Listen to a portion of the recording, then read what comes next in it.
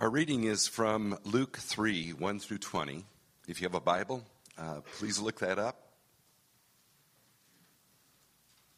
Luke is going to introduce us to John the Baptist today. And please, would you stand for the word of God?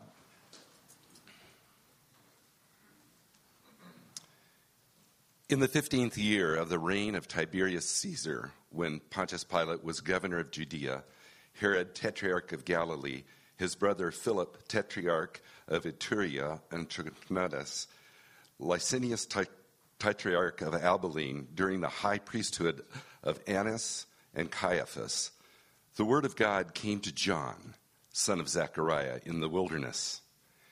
He went into all the country around Jordan, preaching a baptism of repentance for the forgiveness of sins, as it is written in the book of the words of Isaiah the prophet, a voice of one calling in the wilderness, prepare the way for the Lord, make straight paths for him. Every valley shall be filled in, every mountain and hill made low.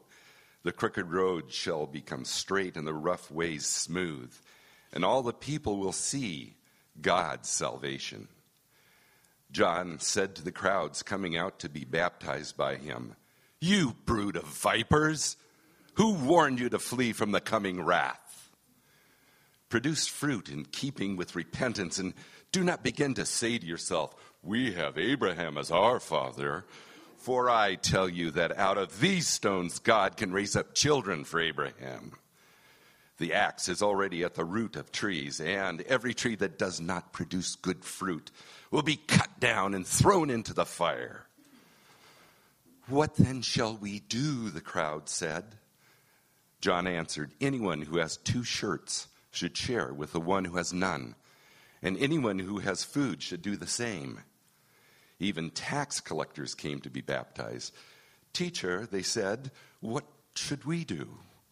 "Don't collect any more than you are required to," he told them. And then some soldiers asked him, "And what should we do?" He replied, "Don't extort money and don't accuse people falsely. Be content with your pay." The people were waiting expectantly and were all wondering in their hearts if John might possibly be the Messiah.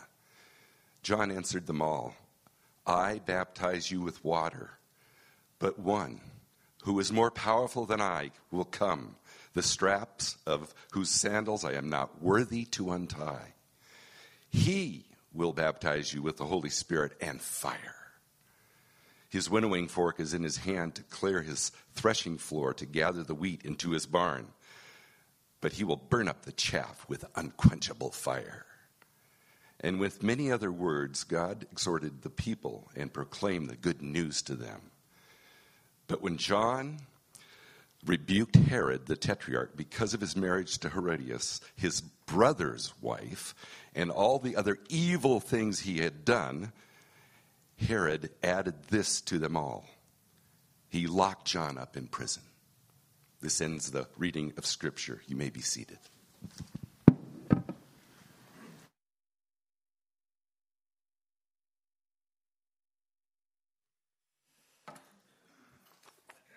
Thank you for that reading. That was fantastic. Sometimes you just got to pick the right guy for the right passage. Thank you. So, how's that for a fall kickoff? Right there, right? Are we ready? So this fall, we're going to go through Luke's Gospel. And Luke's Gospel will actually take us through the fall, into the winter, all the way to Easter Sunday. So we're going to watch the life of Jesus. It's going to be a pretty long series, but there's going to be a lot of variety, so I don't think it'll feel at all monotonous. I promise you that. And so just to remind us of where we've been, we began this year, we looked at Paul's letter to the Philippians, which I called this description of the Jesus life. This summer, we looked at the person of Jesus through the Old Testament prophecies and narratives and saw how Jesus is the fulfillment of all of those. And now we look at the personal work of Jesus in his actual earthly ministry through the Gospel of Luke. And we're starting in chapter 3 for 2 reasons. One, because we'll go back to chapter 1 and 2 in December, because those are the Christmas birth narratives. So we're not going to start there in September.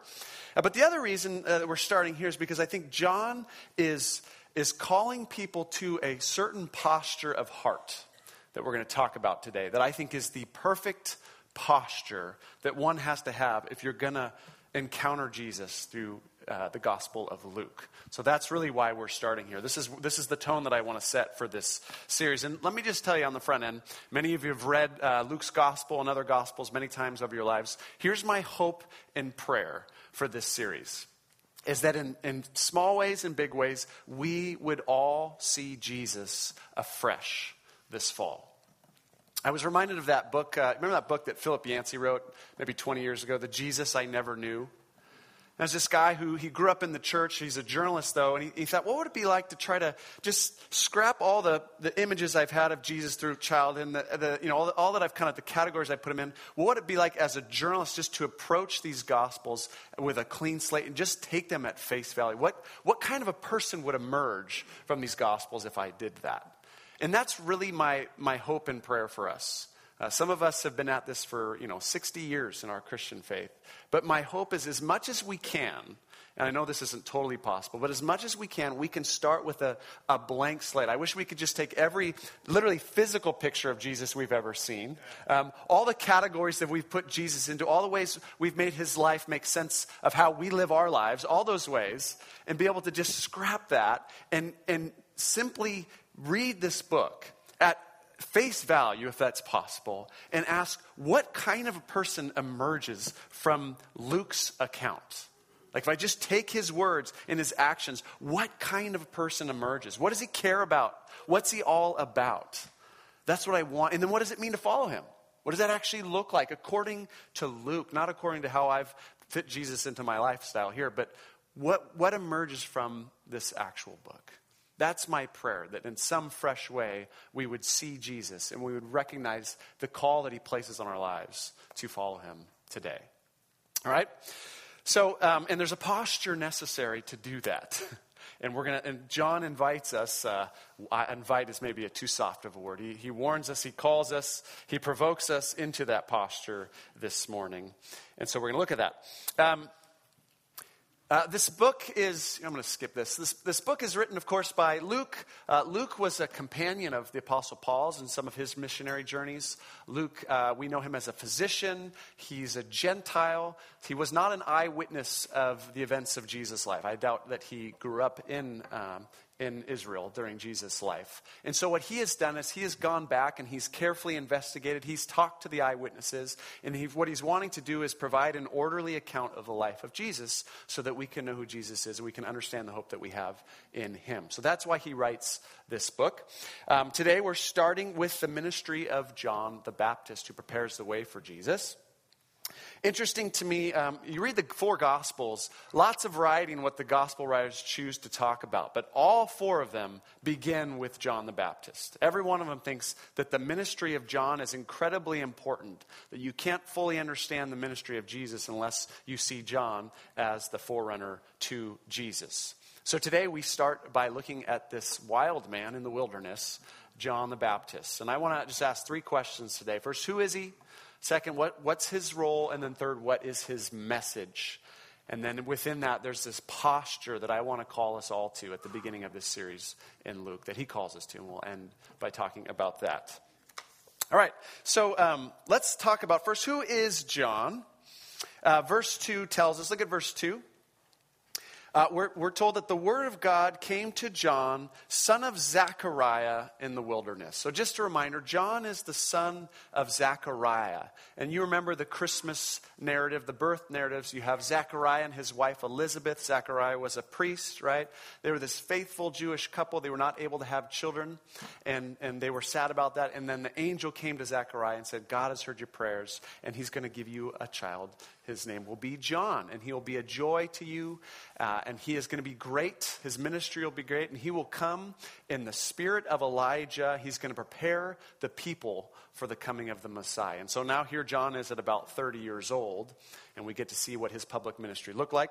We also learn from that verse, he is not just the son of Zechariah and Elizabeth, but look at that phrase. We learn that he's a prophet, okay? The word of God came to John. That is prophetic formula right there. Anytime you hear that, that's introducing you to a prophet. The word of the Lord came to Elijah. The word of the Lord came to Isaiah. Okay, here the word of the Lord came to John. He is going to be God's spokesman. He is speaking God's authoritative word to his people. And John is like, I think, the ultimate prophet. Okay, I mean, this guy was like prophesying in the womb. Okay, I mean, this guy, like, prophecy is in his bones, right? Right. The angel said he'll be filled with the Holy Spirit at birth. You remember the story when Mary is pregnant with Jesus? She comes to Elizabeth, who's pregnant with John, and John leaps in the womb at the presence of Jesus. So prophecy is in this guy's blood. It's what he does. He's the ultimate prophet. He's very advanced as a child and as a prophet. And he's out, it says he's out in the wilderness, out by the Jordan River in the wilderness, meaning he's off the grid, okay? And I love, tough reading to take, those first two verses, right? You get this list of all these leaders. You get the political leaders in Rome, you get the religious leaders in Jerusalem. And what we're learning is God is doing something outside of the institution, okay? Outside of any of those people, out in the wilderness, in the middle of nowhere, God is doing something fresh. And we're going to learn that those institutions have become corrupted at that time. And so God is doing something fresh in the desert. And people are coming out in droves to see this prophet. After hundreds of years of no prophets in Israel, now finally a prophet emerges. And so people are leaving their daily lives for a couple days to go out and hear this man preach. So that's who he is. He's a prophet. He's the son of Zechariah. Second, what is his role? His role, I think, we see in verse 4. Take a look at verse 4, where Luke quotes the book of Isaiah. It says, a voice of one calling in the wilderness, and here it is, prepare the way for the Lord. Right? That is John's role, right? It's to prepare the people of Israel for the coming of their Messiah, Jesus. It's a role of preparation, getting people ready for the coming of Jesus. And that role is cast in the light of two prophetic books in the Old Testament. The first is, of course, Isaiah, that's quoted here. This is Isaiah 40. Let me read the full quote. A voice of one calling in the wilderness, prepare the way for the Lord, make straight paths for him. Every valley shall be filled in, every mountain and hill made low. The crooked road shall become straight, the rough ways smooth, and all people will see God's salvation. Okay, in Isaiah, the context is God's coming salvation. After years of judgment, after years of hardship in Israel, finally God's comfort, his consolation, and his salvation is coming to his people. And so he's saying, get ready for the coming of God's salvation. Whatever's in the way of the Lord, let's provide a smooth place. So if there's mountains, we got to lower them, right? If there's valleys, we got to raise them. If there's crooked ways, we want a straight way so God's comfort and his salvation can come to the people. And of course, in John's context, after hundreds of years for waiting the Messiah, finally Messiah is coming. And so John is saying, get ready, make a straight path for the coming of your salvation. Now, the other Old Testament prophet that John is echoing is actually the prophet Malachi, the final book of the Old Testament. And there, the context is not so much salvation, the context is potential judgment. That with the coming of the Messiah, depending on the people's response, there could be judgment coming for them. Let me read to you from Malachi. These are some of the last words of the Old Testament. I will send my messenger, this is the Lord speaking, who will prepare the way before me.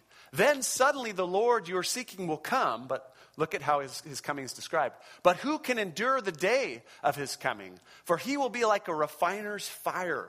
This should sound like John. Or a launder's soap. He will sit as a refiner and purifier of silver. Yes, the Lord is coming, but his coming is going to be gnarly. When he comes, he's going to clean house. He's going to purify the place. And so you guys better be ready.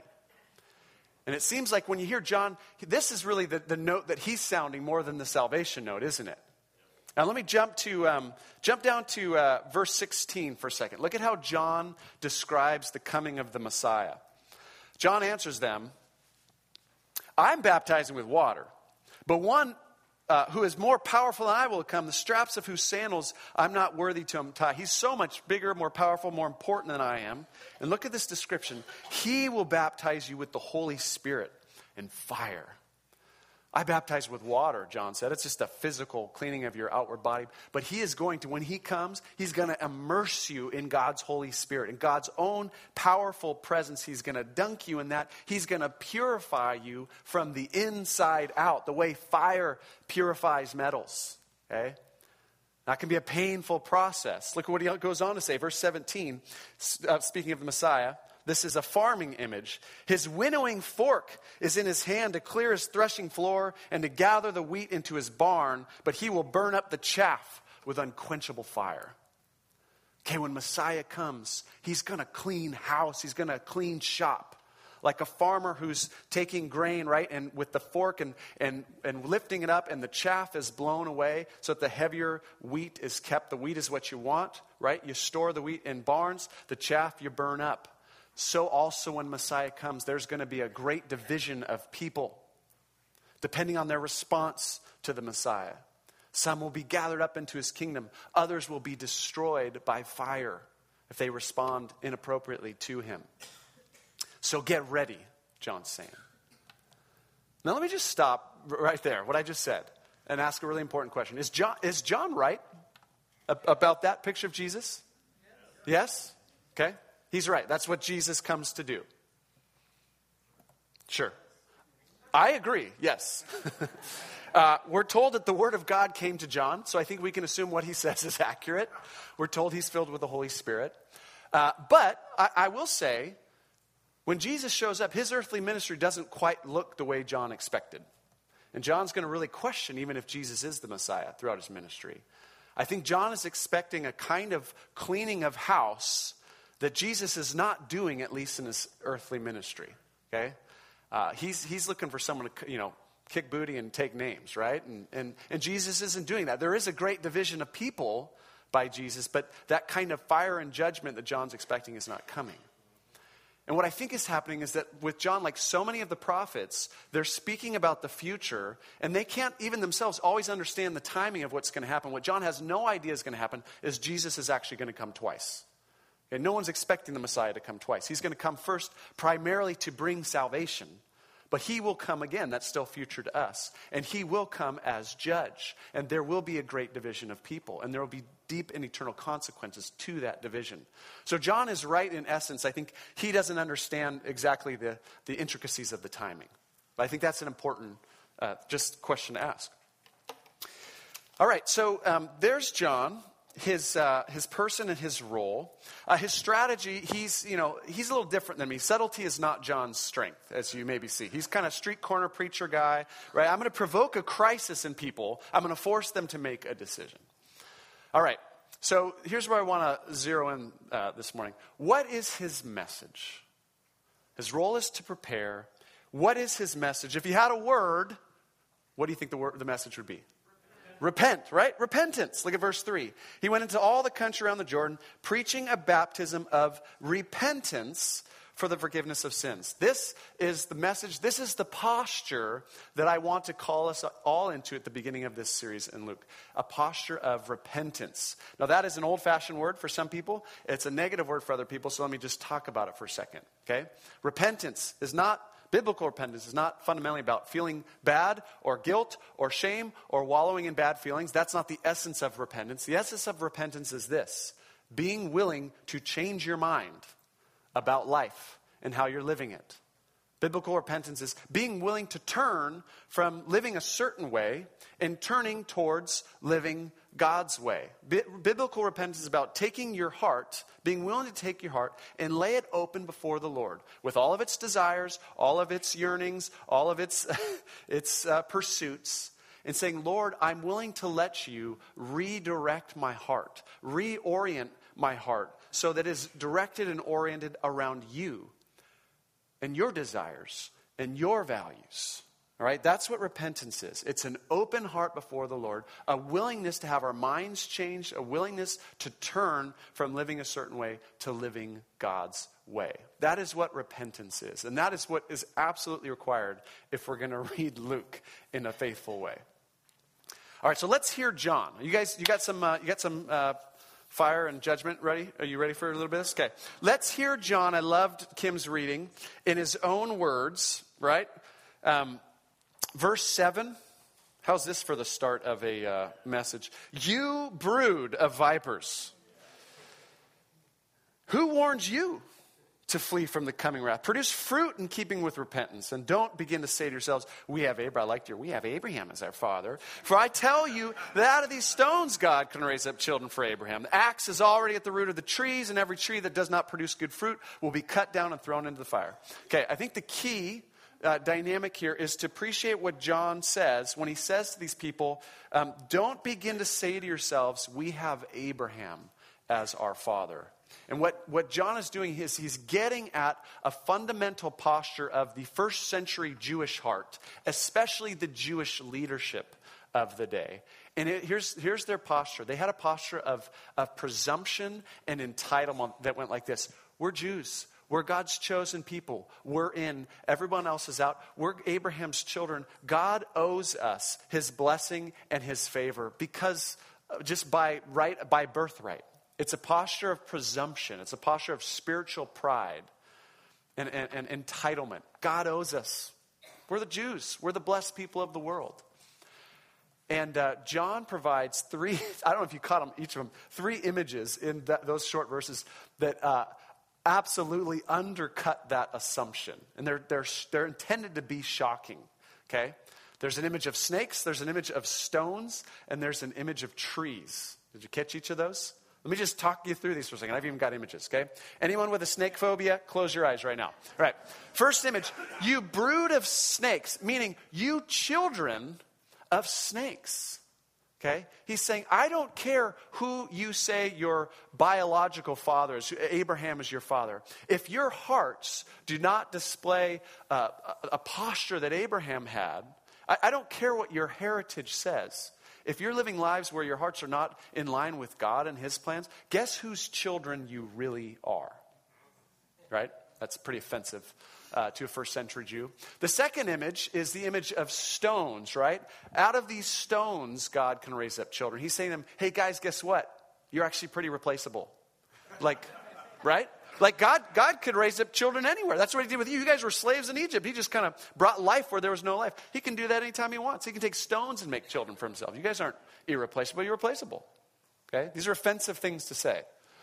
Thirdly, this image at the end. Wow, the axe is already at the root of the trees, and every tree that does not produce good fruit will be cut down and thrown into the fire. Again, the Jewish leadership mindset is the default posture of God towards us is blessing and favor because we're Jews. That's the assumption. And John is questioning that assumption. Actually, the default posture is this. There's an axe at the root of the tree. It's ready to cut trees that don't bear fruit. So the way to be God's people is not by relying on your Jewish heritage. It's by producing the kinds of fruit, having hearts that are fruitful, living lives of humility and justice and mercy and love and compassion. That's what makes you the people of God. So these very offensive images, but all there to get them to repent. Turn from the way you're thinking about life. Turn towards God. Be the people of God. If you want to be Abraham's children, have hearts that reflect your father Abraham, because he had a great heart before his Lord. Not a perfect man, but he had a great heart. So that's the call. Repent of this way of thinking and being. And he's asking them to do two specific things as signs of repentance. The first, of course, is to be baptized. Okay, I found this fun image of a guy. This is baptism in the Jordan River, which is where he's baptizing people. And that's what John is calling them to do. Come here, let me dunk you, let me immerse you in the Jordan River. It's a symbolic act. The act is saying, hey, just as my body gets dirty and water washes me clean, I'm acknowledging that my heart is dirty. My heart is not perfect. I'm broken and messy, and yet I want to be washed clean. I want to reorient my heart around God and his kingdom so that I'll be ready for his Messiah. It's a symbolic gesture of repentance. That's the first thing John is saying to do. And then the second thing is, take a look at verse 8. This is more important, I think, than the baptism.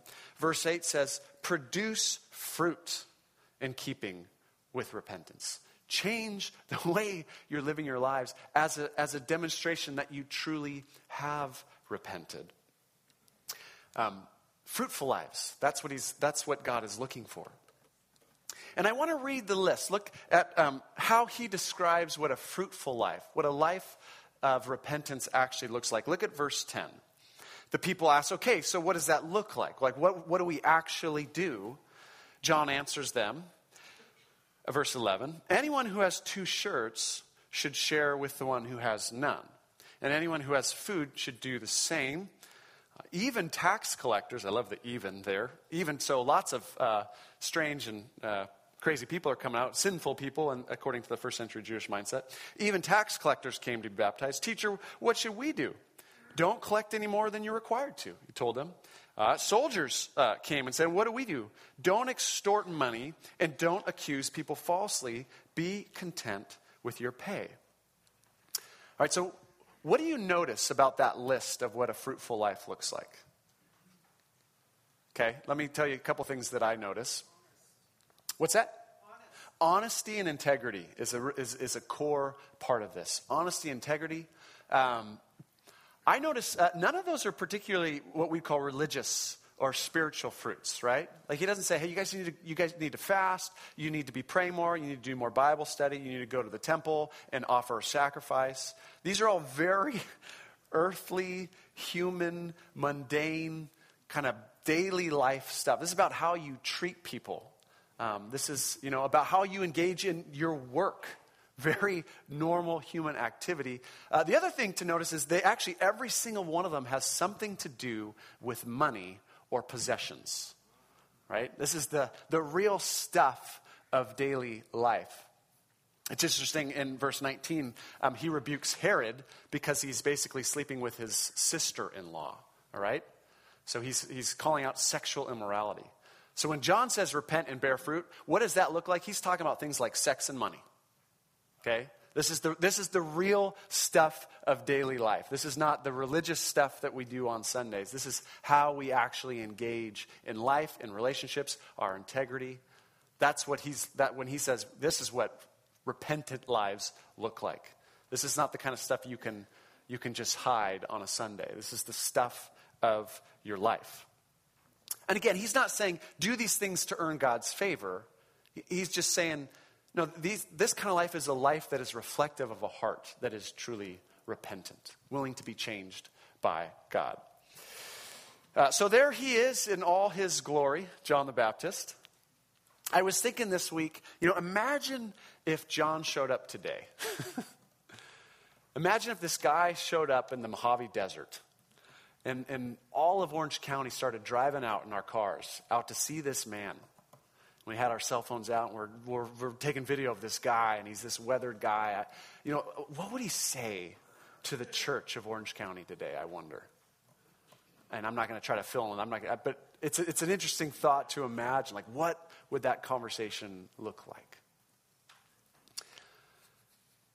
So here's what I want to do. I want to end our time today by talking again about repentance. This core biblical posture that is asked of every human being, certainly anyone who wants to follow Jesus. And again, what it is living with these hearts that are open to God disrupting our lives, changing us, transforming us, having something to say to us that's going to change the way we think and the way we act. It's about being willing to change our mind when we're confronted with this truth, being willing to turn from certain ways we're living or not living and turn towards a way of life that is more oriented around Jesus, around our Heavenly Father, God. And what I want to say is repentance is a beautiful, beautiful thing. It's not something to be scared of. It is one of the quintessential qualities of a Jesus follower. And not just a one-time deal, but that we have these hearts that are always in a posture of repenting because we're never perfect. And so we're always in that posture. Let me just say this. Luke, in particular, has some really interesting things to say about repentance and a posture of repentance, that how vital and how important it is. Let me show you one other passage. This is chapter 7, I think. And well, I'll just read it. Jesus has spoken. He said some words that are challenging. And then it says this: all the people, even the tax collectors, when they heard Jesus' words, acknowledged that God's way was right because they had been baptized by John. But the Pharisees and the experts in the law rejected God's purpose for themselves because they had not been baptized by John. And what you're seeing is that repentance prepares the way for the Lord. That when we have hearts that are soft and open to being changed and disrupted and confronted, by definition, that prepares us for Jesus so that when he speaks into our lives, we experience him. We're not closed off to him. We're malleable. We're willing to walk with him. Repentance is the posture that we bring that prepares the way for Jesus to make his home in our hearts and minds. And so that happened with so many of the crowds, and it did not happen with the Pharisees. And what you're going to find out to that point in Luke's gospel, we're going to find out the darndest people repent. The people you would, like notorious sinners, notoriously bad people, tax collectors, prostitutes, Roman soldiers and centurions. These people that are broken, messy, violent people even. They repent. They change. They're willing to change. And the people that you would most expect to repent don't. The people that have been studying God's word all their lives. The people that have been preparing for the Messiah, that are the leaders of the religious community of that day, they are surprisingly unwilling to change their thinking in their lives when Jesus shows up. The other thing we'll find out about repentance is that Jesus loves repentance. Jesus celebrates repentance. He loves it when people are willing to have hearts that are soft and change and come to him. And here's what we're going to learn in Luke. This is going to sound weird the way I say it, but sin doesn't bother Jesus all that much. Okay? It really doesn't. And what I mean by that is sinners, people who are sinners, that doesn't bother Jesus. He has no problem hanging out with sinners. And he hangs out with some really messy, as I said, greedy people, violent people, very immoral people. He has no problem doing that. And they love him for it. Unrepentant sin bothers Jesus a lot. Amen. When there are people who are living a certain way and they're so hard and they're so set in their ways, they're unwilling to repent, acknowledge it as sin, and change, he doesn't have a lot of room for that. He has a lot of strong words for those kinds of people. Okay? But sin in and of itself, he's fine with. What he's looking for is repentance, not perfection. Jesus' people are repentant people. They're not perfect people. Okay, the most famous parable in Luke is the parable of the prodigal son, right? You got these two sons. And the one you least expect to come around, the one who I was going to use a bad word.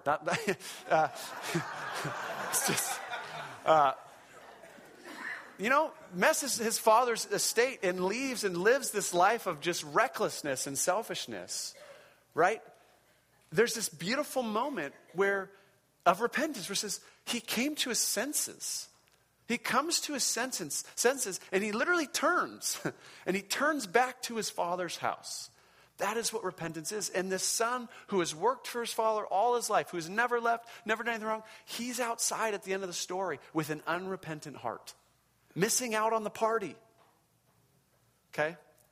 So Jesus' people aren't perfect people. They're just repentant people. And Jesus loves repentance. And God the Father celebrates with his angels when his children come clean and come home. And there's all sorts of room for that. You always receive welcome arms the minute you repent. So here's the invitation at the beginning of Luke's gospel. It is to enter this series with a posture of repentance, all right? And we're not first century Jews. Jesus isn't coming in the flesh in the next couple weeks, at least to my knowledge, okay? But we're going to encounter Jesus through his word. I promise you. We will encounter his life and his teaching, and his words, I promise you, will confront you. They will surprise you. They will offend you. They will comfort you. They will encourage you. They will provoke a crisis in you where you're forced to make a decision about what you're going to do about that. And the question will be, will we have repentant hearts? Will we be willing to have our lives disrupted by Jesus. Not just our spiritual lives, but our actual day-to-day lives, our work, our money, our relationships. Are we willing to have those disrupted and changed and transformed or not? And here's the other invitation. Do not rely on your Christian heritage this fall. Okay? Like those Jews who were relying on their Jewish heritage, don't say, I've been through Luke 10 times. I got Luke. I grew up in a Christian family. I've been in the church for years. I've served on boards. I've been serving for years. I'm around Christians all the time. Christianity is what I do. Christianity is in my blood, okay? I've got categories for all these parables. I've got a way to make this work and for my life to go on as it is, all right? The invitation is not that. The invitation is this. To have a heart that says, I want to be a Jesus person. Not 10 years ago, not yesterday. I want to be a Jesus person today. Now, as I move into this season of my life. And what that means is I'm open to having my heart laid bare before these words. I'm open to having my mind changed by Jesus. I'm open to having my life disrupted by Jesus. Not just my spiritual life, but my actual day-to-day, Monday to Friday life. And if we do that, I promise you, this will be a very fruitful, encouraging, comforting, transforming encounter with Jesus Christ. So that's the invitation, to come with repentant hearts. And I invite myself into that very same thing. And then we get to go on the ride together. All right, so I want to pray, and I'd like to spend some time just kind of leading us so that we're offering our hearts to Jesus at the front end of this message. So if you would bow with me, and let me just lead us in a time of prayer. So let me just say this. My experience is that two things keep people from repentance, pride and fear. And so what I'd like to do right now is just lead us in a time where we offer both of those things, our pride and our fear, to the Lord. So Lord, on the front end of this series, we want to come with just hearts that are and minds too, that are open to you, that are soft and malleable, willing to be changed, willing to be healed, willing to be confronted. And I know for all of us, pride is one of the things that gets in the way of repentance. This posture that says, I've got things kind of figured out. Like I kind of got it figured out already. And I'm in control, and to admit that I've been going the wrong way on something, it just is humiliating. And that pride is in every single one of us. It takes different forms, but it's all there. And so we want to just lift that pride to acknowledge that there is pride in us that says we've already got things figured out, and our way is the right way. So Lord, we offer you that part of us. And we just ask your Holy Spirit to move and soften, to prepare the ground for a seed that you want to plant in us that's going to change us. We do not want to be like those religious leaders in the first century who had every category for everything and had their lives so ingrained that they are unwilling to change. That's the last thing we want to be. So Spirit, soften us. Humble us. Free us. And Lord, the other thing, and I'm guessing even the thing even more than pride that gets in the way of repentance for most of us, is some kind of fear. And the fear is, if we give you freedom to disrupt our lives, what are you going to do with them? If you're going to plant a seed in our hearts to let that seed grow, we don't know the plant that the seed will. We can't anticipate what it would look like, how big it's going to get, or what kind of a plant it's going to be. And to be repentant means, by definition, to be open to a future that is different and unknown and that we don't have control over. And that's for me, very scary. I do not like not being able to predict where things are going or not having control over where things are going. There's fear, there's anxiety. And we all experience that in different ways. And so, Spirit, would you, even today, would you just bring comfort? Bring this strong assurance that to open ourselves to you is really the safest thing we could ever do. It's to turn to you, is to turn into the arms of a Father who loves us and wants the best for us, and is only desirous to heal and renew and restore us. So free us from fear, to let go of the hold that we have, to be open to change as you may want to lead. And we don't want to try to change ourselves. This is about your change. And I pray for each one of us right now in this room that maybe there's something in our lives now that has nothing to do with Luke's gospel, but that we know right now, some sin, some pursuit that we are going after, that we're holding on to tightly, that we need to just let go of, that we need to turn from, like the prodigal son. But we're scared, or we just want to keep control. Lord, through your Holy Spirit, soften our hearts right now. I pray that decisions of repentance would be made even today in ways that maybe no one will see, but that we make with you in our hearts. Lord, we want to come home to you every single day, and we know we're going to wander every single day. And so we just commit ourselves to you as our loving Father, Lord. Work, even now, in those deep places of our hearts where we want to hold on to what we want to hold on to. We pray this in Jesus' name. Amen.